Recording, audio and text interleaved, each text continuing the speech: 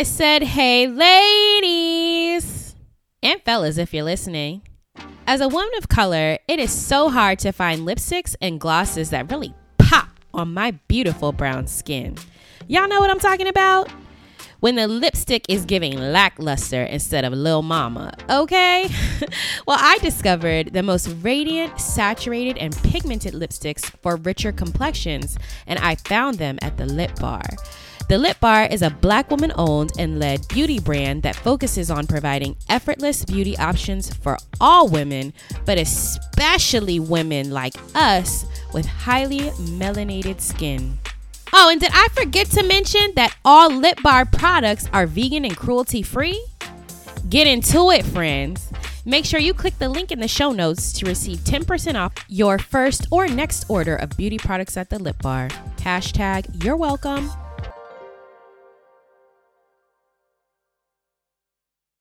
And then you go through your life trying not to get pregnant because the conversation is, oh my gosh, now you have your period. And if you sleep with a boy, you're going to get pregnant. Don't bring no babies in this house and all that kind of thing. And I'm thinking the whole time, man, I could have been. It's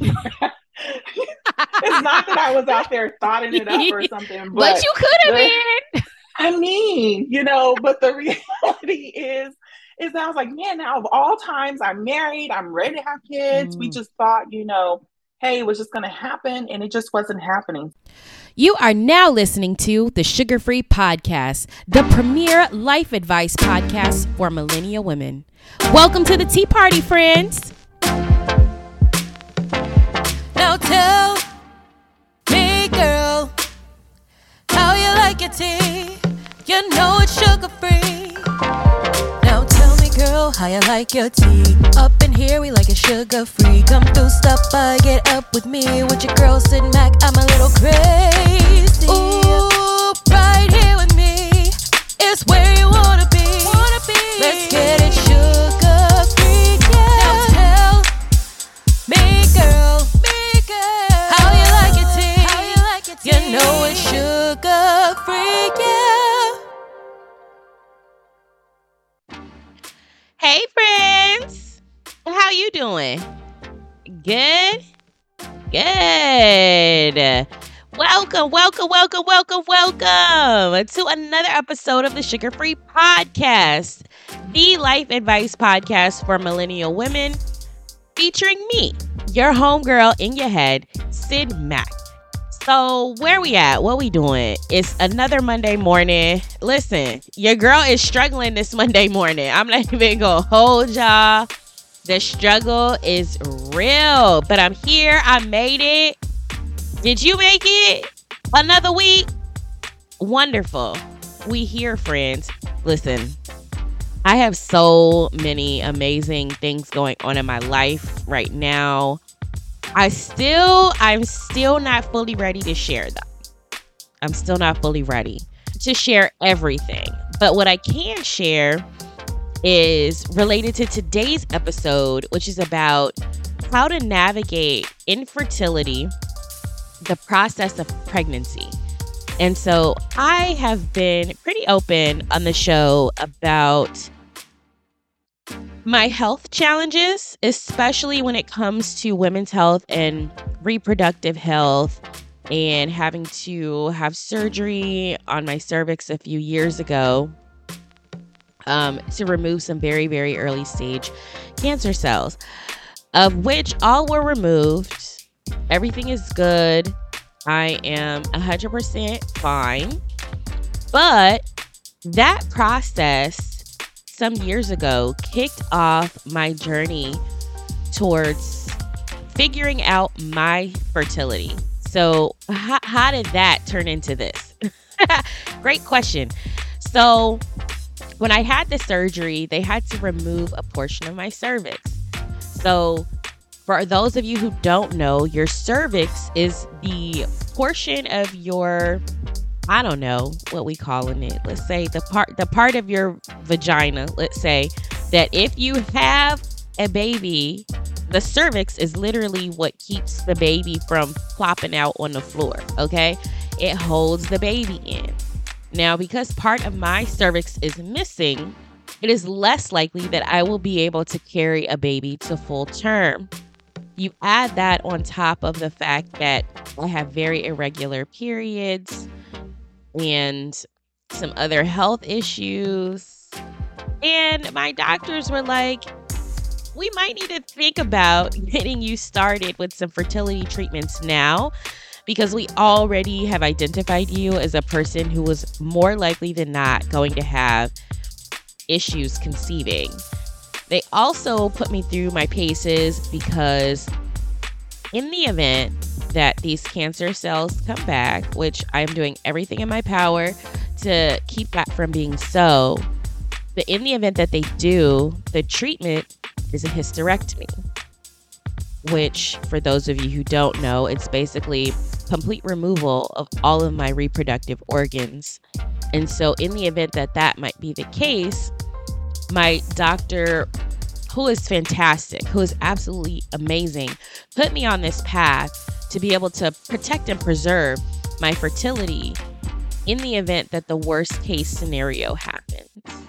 And so in that event, I will have some eggs stored because I'm currently in the process of freezing my eggs so that I can have a baby no matter what curveballs life might throw my way. And so I'm so incredibly grateful for my doctor for being so proactive and putting me on this journey. But in doing so, it really has been a process. Listen, I am currently, and when I say currently, I mean like right now, undergoing a cycle of IVF, which is the process for freezing your eggs. You got to undergo a cycle of IVF. Well, I'm doing that right now, and it has been a journey, but having to go through this process of preserving my fertility has made me seek out other women who have also had to preserve their fertility or revive it or whatever. And so that's how I kind of landed on today's topic, is the process of pregnancy. Because for some women, the process is a wild night of passion and fun and a night you probably want to forget or maybe don't want to forget. But for so many others of us out there, the process to pregnancy is truly that. It's a process. And so today I have brought to the tea party our very special guest, Miss Shalmeka Sweet, to discuss with us her process to pregnancy and how she has navigated infertility. And so I hope you guys enjoy her story and you really appreciate the wonder that is birth and motherhood. I can tell you that this journey has made me appreciate it so much more. Okay. And so I also want to let you know that today's conversation is going to be a two-parter because we just couldn't squeeze it all into one episode. Navigating infertility is a journey, and I want to make sure you guys get it all. All right. Well, without further ado, let's welcome to the tea party professor and host of the Beyond Conception podcast, Miss Shalmeka Sweet. Shalmeka, welcome to the tea party, girl. Please tell the good people who you are and what you do. Well, I am Shalmeka Sweet. I am an educator by profession. I teach at South Mountain Community College, but as to my being here today, I'm talking about my podcast, the Beyond Conception podcast. And it was developed from my experience with infertility and dealing with that 9-year journey and the ups and downs of that as a woman, but then also as a wife. And my husband and I on this podcast talk about the ups and downs of infertility and how it impacted our marriage, us individually and collectively. But to be a pillar of support from our perspective, we are not the experts. Everybody's journey is different, but to help you to go through those things that are just beyond your conception, what you can conceptualize for yourself in this process. It's more than just conceiving a baby. It's the whole mental, physical, spiritual, financial, emotional, every aspect of your life that is just, wow, how am I going to get through this? It is beyond my conception to conceptualize this happening to me.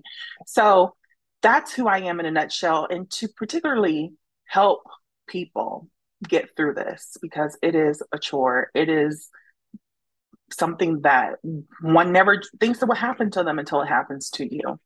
And Yeah. that's who I am. Oh my gosh, I love that. I actually did not realize that the title of your show, Beyond Conception, was inclusive of all of that. So I don't know how my listeners listen to podcasts, but I have listened to your show a few episodes and I just kind of skipped to the ones where I'm like, ooh, this is the one I need. And Good. so maybe in your trailer or first episode, you kind of went through that entire description of what beyond conception means. But this was news to me. I was like, oh, that's deep. Yeah. We did do that in season 1, maybe episode 1 or 2. Now we are novice at the whole podcasting thing. So if we didn't hit the mark with that explanation, but I do know now that I'm thinking through it, we did explain that in a few episodes. But yeah, that's what really just kind of hit my spirit when I thought about a topic or name for the podcast. It was really beyond our conception, because it really goes beyond the conceiving a child, the conception of a child. It's everything that leads up to it that gives you those really wow moments. I can't believe this is happening to me. Yeah. I totally agree. And I'm a huge fan of your show. I love Thank you. it. And so Thank I'm you. so excited to have you here today, because one of the reasons why I enjoyed your show is because there are not a lot of folks having the conversation. And there aren't a lot of folks who are Black women, women of color, younger women who are openly chronicling or detailing their issues with fertility. And Yeah. I think part of it is it's difficult to talk about. This subject is very emotional. So I am like, kudos to you and thank you so much for your bravery and your vulnerability in covering a topic that is super personal. In the efforts of sharing with other people. And then the other reason why I think a lot of women don't discuss is because there's a lot of shame around the idea of infertility. And I know that as women, we are trying to move in a direction that is more progressive and less in line with the patriarchy. But I think that for a lot of women, there is still some shame associated with feeling like I can't do the thing that I was put on this earth to do. Exactly. Exactly. And that was my sentiment. You're absolutely right with that. That was my sentiment. And since disclosing my situation, I have come to find out that is the testament of a lot of women and couples in particular. Because you always get that question, as soon as you get married, when y'all gonna have babies? When are the babies coming? When I need some grandkids. I need to be an auntie. I want to be a grandma. You get all those things and, you're trying to make it happen and it's just not going as planned. And there is a shame for me that came with it because I felt like my body wasn't doing what it was supposed to do. And then as I went to continue to explore this, I found out it was more complicated than I thought it would be. That led to 9 years of self-doubt, self-efficacy was very low. I was like, I can't do what I'm supposed to do. And everybody around me seemingly is having babies. Every time I look up, a birth announcement is coming out or baby shower invite. And it was just very daunting. And so I kept it to myself because I didn't want anyone to feel sorry for me and pity me. It's like, oh, she can't have kids, that kind of thing. Because we hear those talks, at least I did, and knowing of some women, they didn't fully share to me. But, people get to talking and you hear it at the family barbecue or at the fellowship hall of the church. Oh, sister so-and-so or miss whatever. They try, but they can't have kids. And it's always that pity look. I didn't want people to pity me because I was already trying to process and I'm, coming negatively on myself, all these negative thoughts, emotions. And so I didn't want that coming from someone else.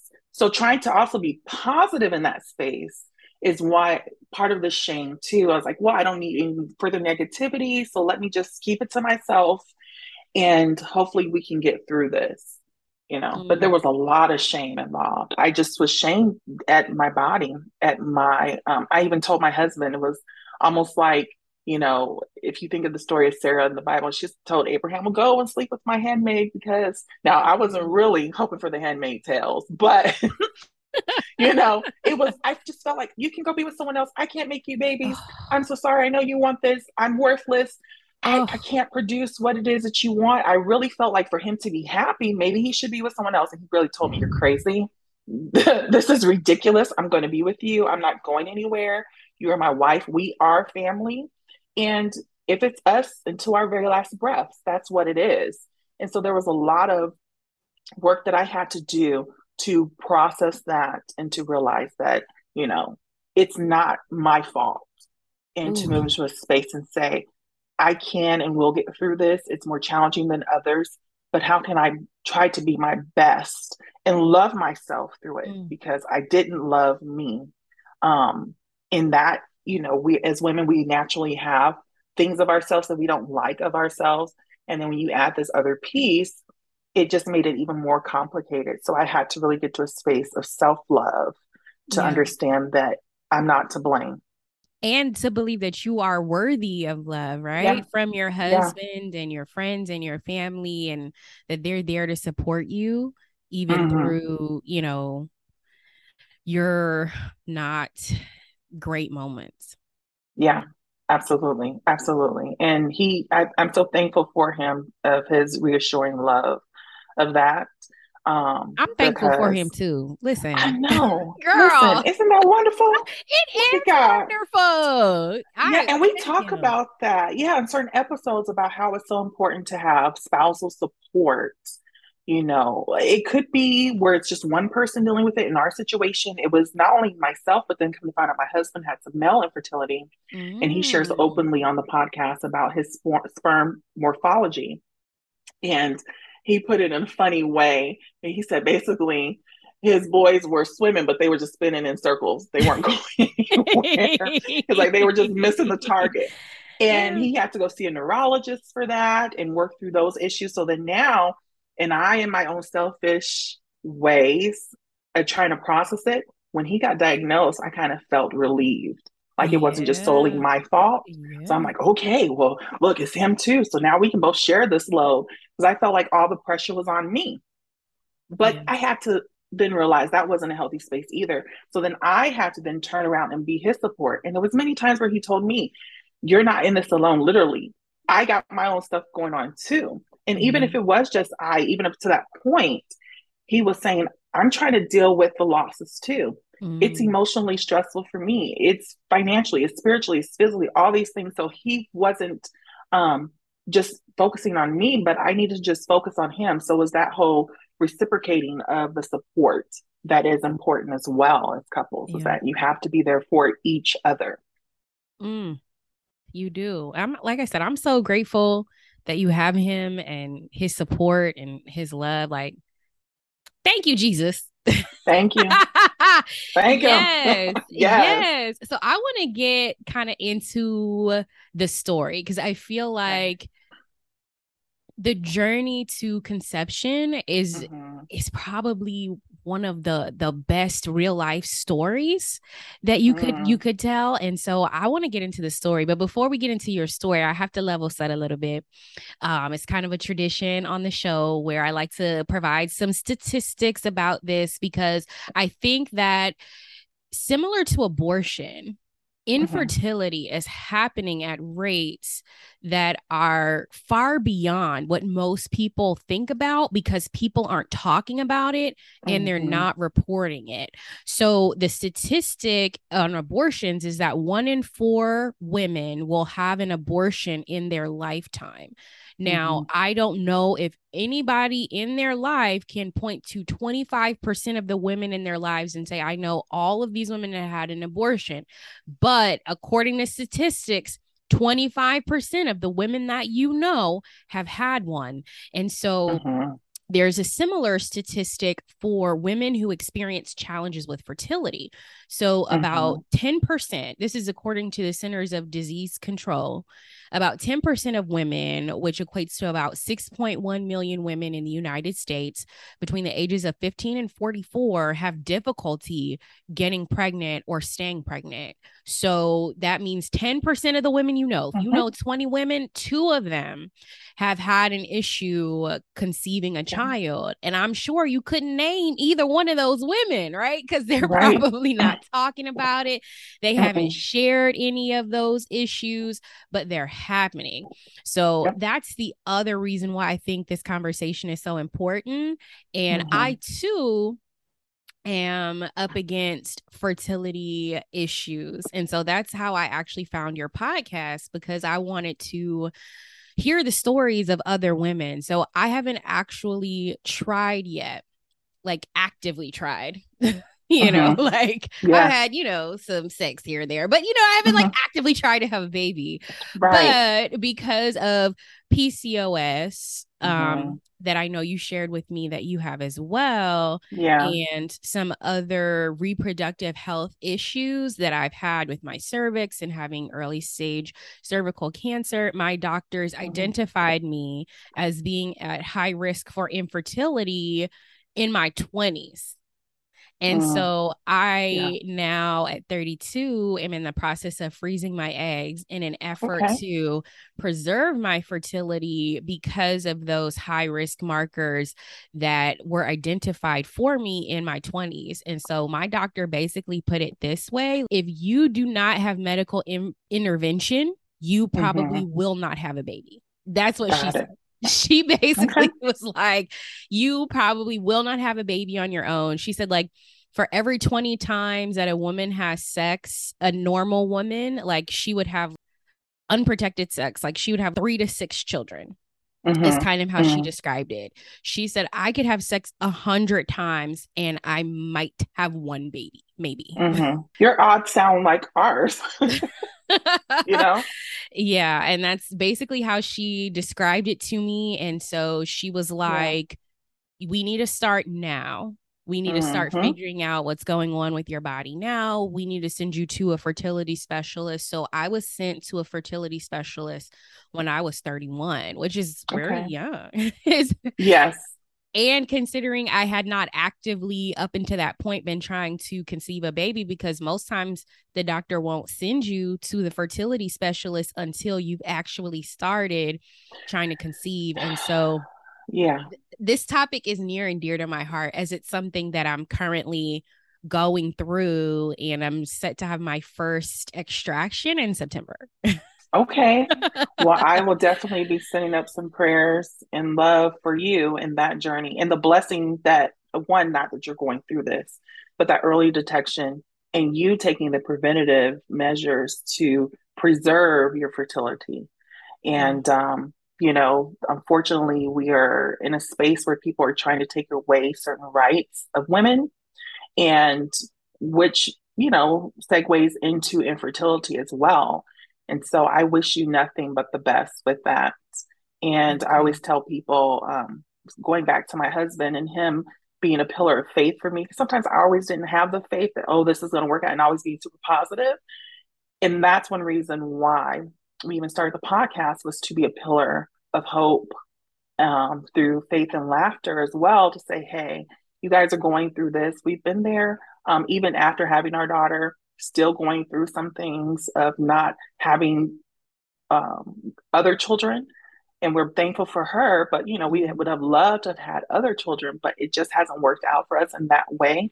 So, I wish you nothing but the best in getting through it. And I believe that it's possible for you. And that when you do fully decide, okay, now I'm ready to actually pursue, that it'll come together for you. I receive that. Yeah, receive it. I do. Thank you. Receive it. You're welcome. So tell me, at what point did you realize that you were having challenges conceiving a child? Immediately, because we got married young, in our early 20s. We got married, went on our honeymoon, come back from the honeymoon, and I didn't have my period that month. And so I just assumed, oh my gosh, another month came and went, another month, nothing. Until finally, 6 months later, I went to the doctor and found out was the diagnosis first I had heard of polycystic ovarian syndrome, which we know as PCOS. So with that being said, the doctor wanted to start me on birth control. And I thought it was just counterproductive because I was like, I'm trying to get pregnant here. I don't want to be on birth control. I have nothing against birth control, but for me at that time, I said, no, I'm good. But then I went on it because she felt it was the best prescription to start regulating the periods. I attributed to stress because prior to our wedding, that whole week of it, my husband's grandfather had passed away. It was a long 3-day service. We had all these things happening. It was just a stressful time for us. So I chopped it up to being stressed, and therefore it just wasn't coming. So I said, it will come eventually. So that was 2004. We got married August. 6 months later brought us into 2005. And so from really 2005 to 9 years, straight, we were dealing with that of infertility. Wait. It was from 2005 to when I got pregnant with my daughter in 2013. So wow. we were dealing it with that whole time. Yeah. And 8 it was years. kind of immediately. Yeah. Yeah. It was really 9 because if you look at 2004, but we were dealing with that. And the hardest part was, again, this was foreign, like anyone, because prior to then I was regular. I know that in adolescence, you can be irregular because your body's adjusting, to your menstrual cycle, and it's just not there yet or set there for some women, maybe not all. But for me, I was regular. And then you go through your life trying not to get pregnant because the conversation is, oh my gosh, now you have your period. And if you sleep with a boy, you're going to get pregnant. Don't bring no babies in this house and all that kind of thing. And I'm thinking the whole time, man, I could have been. It's not that I was out there thoughting it up or something, but you could have been. I mean, but the reality is that I was like, man, now of all times, I'm married, I'm ready to have kids. We just thought, hey, it was just going to happen, and it just wasn't happening. So yeah, from the beginning of our marriage until 2013, when I had my daughter, or got pregnant with my daughter, and then she, was born the next year. Yeah, we were dealing with that the whole time.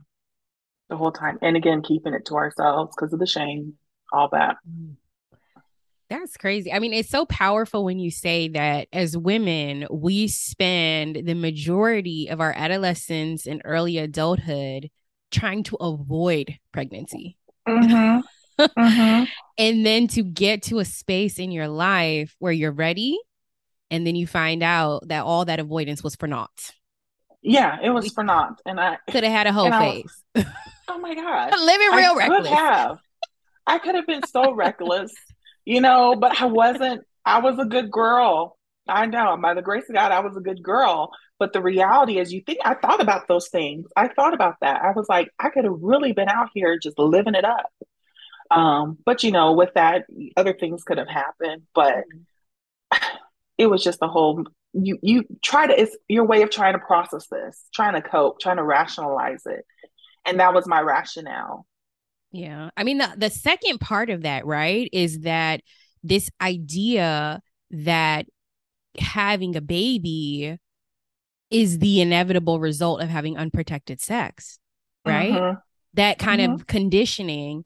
And it's not that easy for a lot of women. And pregnancy is not the inevitable result of unprotected sex, but those tropes, right? Like, don't bring no baby home. Don't be thotting and bopping out here, right? It kind of conditions you from an early age to believe that will be the result. And so when that doesn't happen, it's like, well, wait, what's going on? You know what I mean? Yeah, it does. And then the other part was, now that I'm married, this will make me feel like a woman doing my wifely duties. At least that's what I thought. Everybody may have their own, rationale for it, but I felt like, okay, this was the second part. Okay, first comes love, then comes marriage, then comes Shalmeka with the baby carriage kind of thing. And it just didn't happen like that. So I'm like, where is my baby carriage?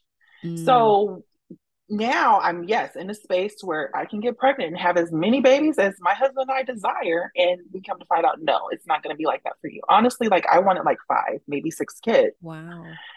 And just to try to get one was a journey within itself.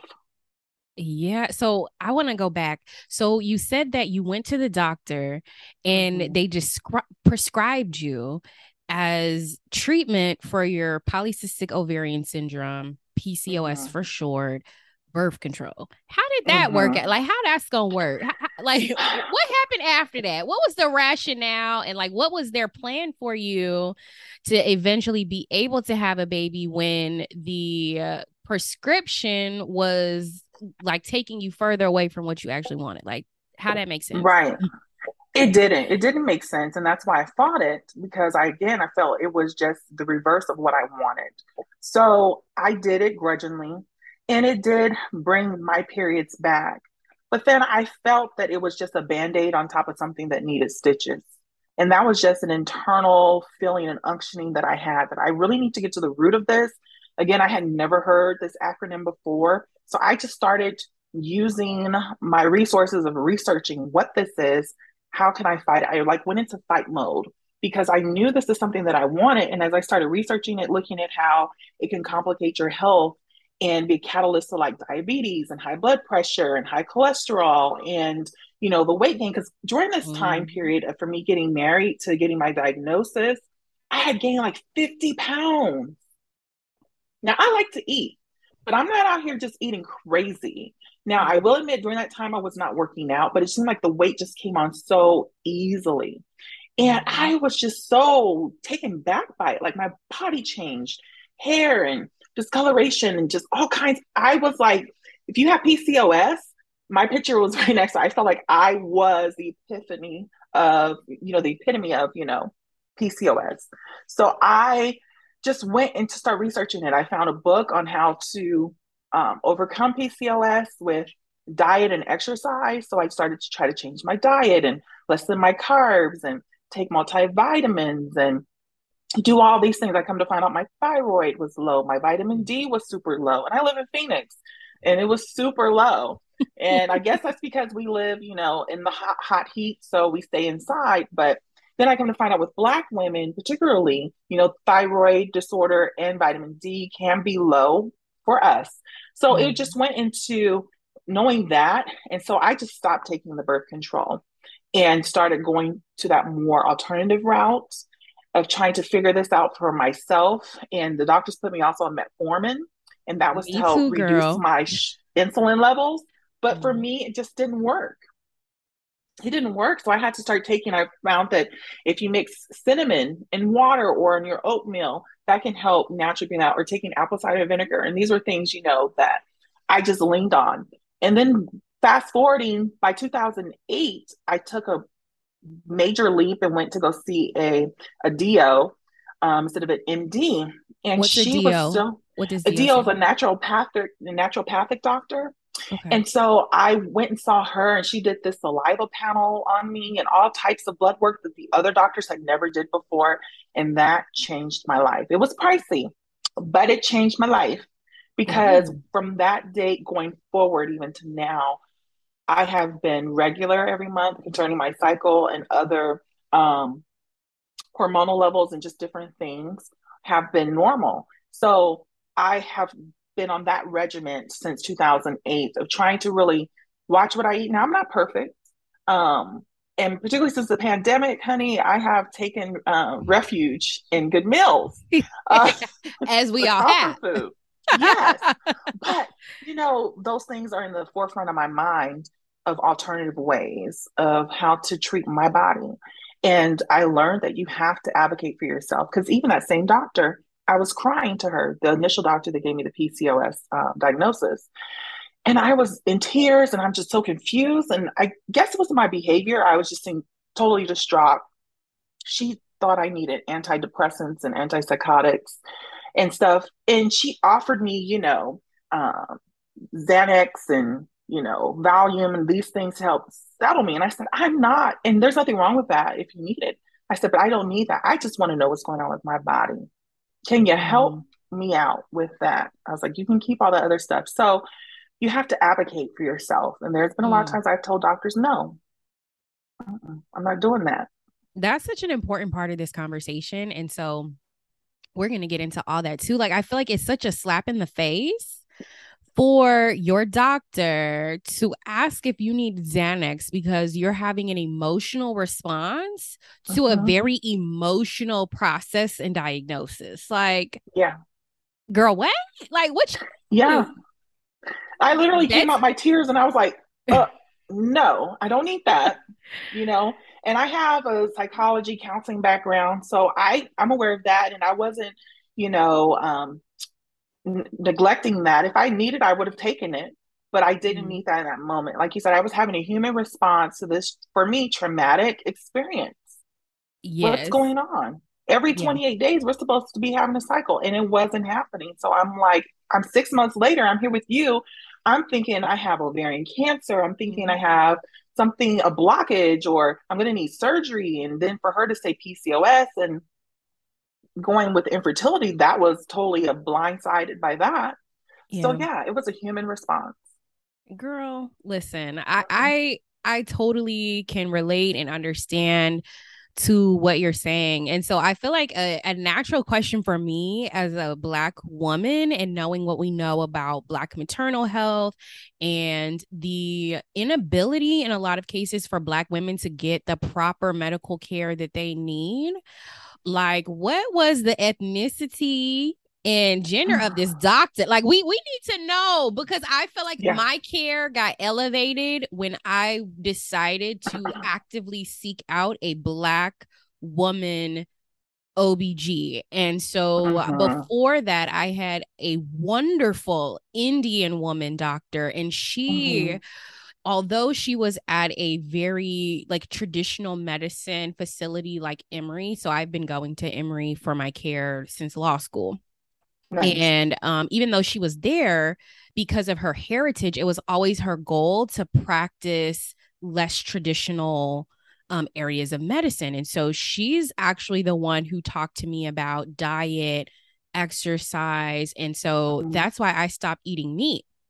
I don't know if I've ever told this story on the podcast I don't before. think.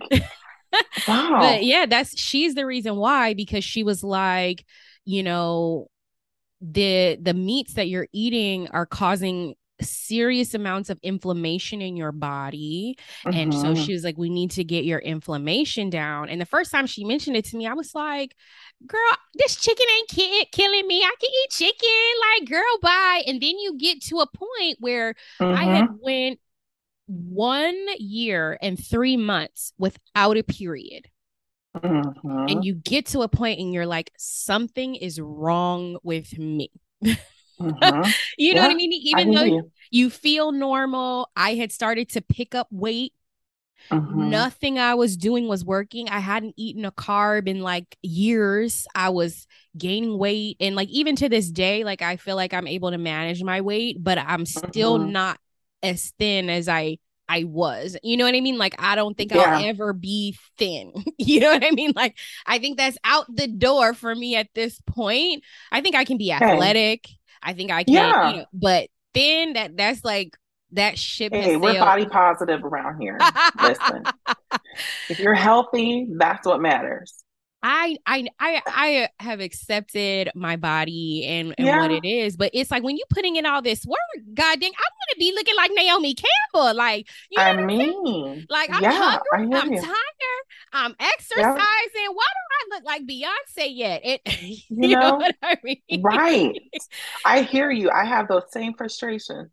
It's like this mental struggle while you know you're healthy and you're doing the right things for your body. When you see your girlfriends eating burgers and French fries and, you know, like talking about, oh, girl, I'm so fat today, 150 pounds, and I'm fighting just to be like, you know, under 200, right? I'm not even fighting for like 150. I'm just trying to fight, you know what I mean? Like, not eating. And so mentally, you have that struggle. And so it wasn't until like the second or third time that she told me, girl, did you stop eating the meat? Did you did you change your diet? That I was like, okay, I'm picking up weight. I cannot control it. My period has been missing in action for over a year now. Like, I gotta try something. And so I changed the diet, like you said, but it came back regularly. And then I was in a relationship, and so I decided to go on birth control. Okay. And then when I got off it, like that totally messed up my cycle again. But it was like Got going it. like clockwork and everything, just like you said. And so, Mm-hmm. I totally understand that. But if it wasn't for that Indian woman doctor who was Mm-hmm. committed to providing me Mm-hmm. with excellent care, I don't, you know what I Yes. mean? So like Yes. like we need to know, what was the ethnicity of your doctor? Well, she was a white female, Um, and all of my doctors were white European, I would say, descent. I, I am pro, supporting Black doctors or, Black and brown physicians. However, at that time when I was looking for a physician in my area, I could not find a doctor mm, who met the certifications or whatever for infertility treatment, stuff like that, that wasn't Black, and particularly where I was. And I know they have wonderful doctors throughout the United States that are Black and brown that do that. And I wish that I would have found that. But I had to advocate for myself because even being in the clinics, I didn't see anybody that looked like my husband and I. The advertisement is directed towards white families, white couples. mm, The pictures on the walls, white babies, and they have the success stories, and they have their baby wall, and it's like, oh, one day your baby could be up there too, kind of thing. And I mm, never saw anyone in the waiting room that looked like me, and it was almost, having to take up space in a positive way. Not that saying that I would ever be negative, but I always felt like I had to represent for the people. That was a pressure I put on myself mm-hmm. being in these spaces where no one looked like me, and even combating some of the microaggressions, stereotypes. What are you going to be able to pay for this, and and Mm. all that. So yeah, dealing with that and those types of things in the clinics was something that my husband and I faced. But yeah, I didn't have that type of representation that I found in my area for those doctors. But yeah, it dominated by white physicians. Ugh, I hate that for you. I hate that. And not to say Yeah. that there are no good ones out there. So my fertility Right. specialist is a white male and he's Mm-hmm. fantastic, but he's Yeah. on the same care team as my Black woman OBG. See, that's wonderful. And the doctor that we had who assisted us in that process, even with my daughter, the one thing that I liked about him, and he was a white male, Dr. Johnson, we shared his name on the podcast. He and his wife also went through infertility. So Mm. it was also having that empathy, part. And I was so tired at that point of explaining my stories. Every doctor that you go to, you have to just explain. I wish they had universal health charts, but they don't. I mean, we can't even get universal health care supported. So anyway, but always just re-explaining my story. And I was tired of that. So he immediately, when he let out with, I've been there. I used to sit on the other side of that desk. Mm. And I literally was able to let my guard down. And I had swore I wasn't going to cry in the doctor's office anymore. But when he said that, something was just released from me. And I felt safe with him. And he assisted us. Now, he ended up leaving during our second round of IUI, Ugh. but he left, I believe, so that way it was divine intervention at that point that led to my daughter. Because I don't have anything wrong with medicine. And I believe in it. That's why I sought that treatment. However, I do believe in miracles. I still believe in the power of God. And with him leaving, it just gave for my situation a great time for God to show up and show out and to Mm. allow my daughter to be conceived without that intervention because they want us to come back another month. And we were like, oh my gosh, this is crazy. We're doing all this buildup for this IUI. But in between that gap, we conceived my daughter. Ooh, ooh, I love that for you. And I'm so glad Mm-hmm. he was there for you. Like that's the bedside Mm-hmm. manner that you expect of a Yes. doctor. Not can I prescribe you some antidepressants? Like, no, Mm-hmm. like you expect people to treat you with a level of empathy and concern. Mm-hmm. As an attorney, so this is also not something I've shared on the podcast before. So as an Okay. attorney, I find the same thing dealing with my colleagues. They have such little empathy for their clients, and it's not intentional, but I think it's difficult to empathize with someone when you haven't been there before. I Mm-hmm. have been in a situation where I needed an attorney And I was Absolutely. the client. And so when you're the client, you're like, oh my gosh, I'm trusting this person with my life, my livelihood, my career, my money, whatever it is you need the lawyer for, right? Okay. Like I need you and I have to trust you because especially as a lawyer, like I too have enough knowledge to know like it ain't looking good or it's looking good. You know what I mean? So I'm like so scared. And so as an attorney, as a doctor, like you need to be able to inspire that confidence in your clients, and you need to be able to be that calming force because they're coming to you at what is one of the lowest points of their life. Girl, and I'm just like, sometimes I'll be looking at my colleagues like, what is wrong with you? Why would you say, would you want somebody to say that to you if your livelihood, your coin, because hiring an attorney is not cheap. Not cheap. On the line. I already know. Right? Girl, like y'all got some high rates. Girl, listen, I need them rates to start. It. Listen, I ain't rich. Listen, I spent most of my career in-house. So we worked on a salary, no billable hours. But you just sharing that empathy goes a long way. Yeah. And, and that was the part, even before I started the podcast, I was saying, okay, I can empathize with people because I've been there, but there's so many facets of infertility. It's not just cookie cutter. Everybody, even though you and I have PCOS as a diagnosis, how we experience it may be different in our body. So I can't fully relate to everybody. And I was like, how am I going to talk to somebody to encourage them and to help them out? But I think just the fact that you can just let your guard down some, and it took years, okay, because we've been going through this since 2005. And then we finally got the courage to really speak up and out about it. Really, after I had my daughter, because some people were like, oh, it's such a miracle you're pregnant. And I was like, you just don't understand. This pregnancy was not just a one and done kind of thing. Yeah. It took years. And people, when they start hearing it, and it was slowly but surely, it was like, oh, and then for us to even get on the mic and have a broader conversation about it, it was just taking those steps. And then people can say, oh, okay, I can kind of let my woosah. Somebody out there is going through it. And sometimes, as they say, misery loves company. And they say that in a bad way, but the company can be comfort. The company can be peace, because to know that I have this shared burden. Almost going back to what I was saying with my husband. He was diagnosed too. So it was like, whew. I was like, okay, the pressure's off of me. Now we can share this load.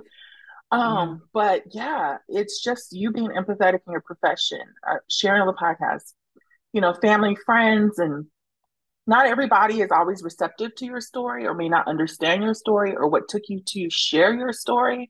But at the end of the day, it's your story. This is my story.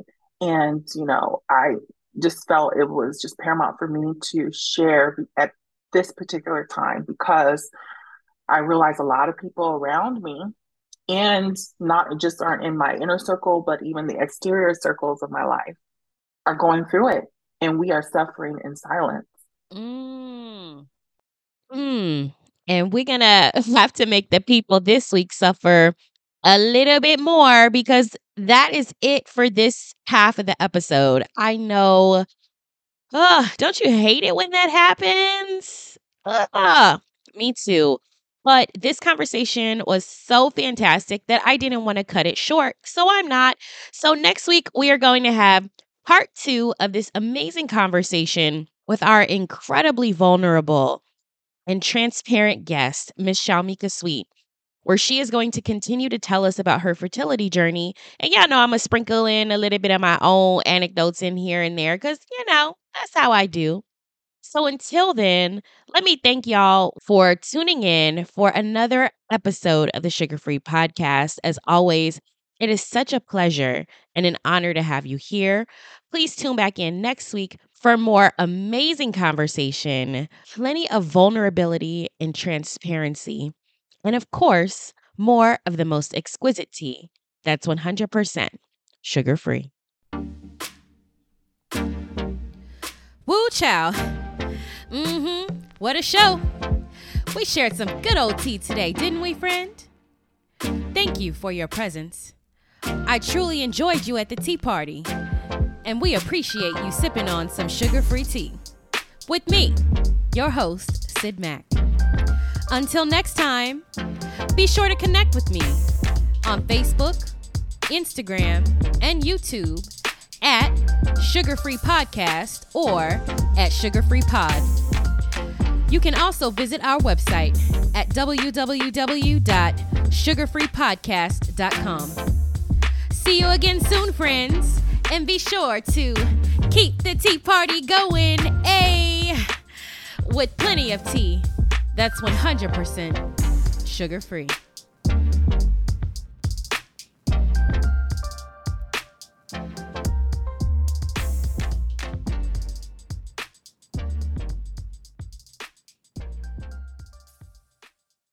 Tired of piecing your business forms together from an internet search? Tired of sealing all your business deals with a pinky promise? Looking for a way to add some formality and professionalism to your business relationships? Then you need Formally. Formally is a DIY legal form and template shop for entrepreneurs, small business owners, creatives, freelancers, dreamers, and side hustlers. All Formally forms and templates are drafted by an experienced licensed business attorney and reviewed by a law professor. So, not to brag or anything, but our forms are pretty legit. So what are you waiting for? Throw those pinky promises away and try Formally today.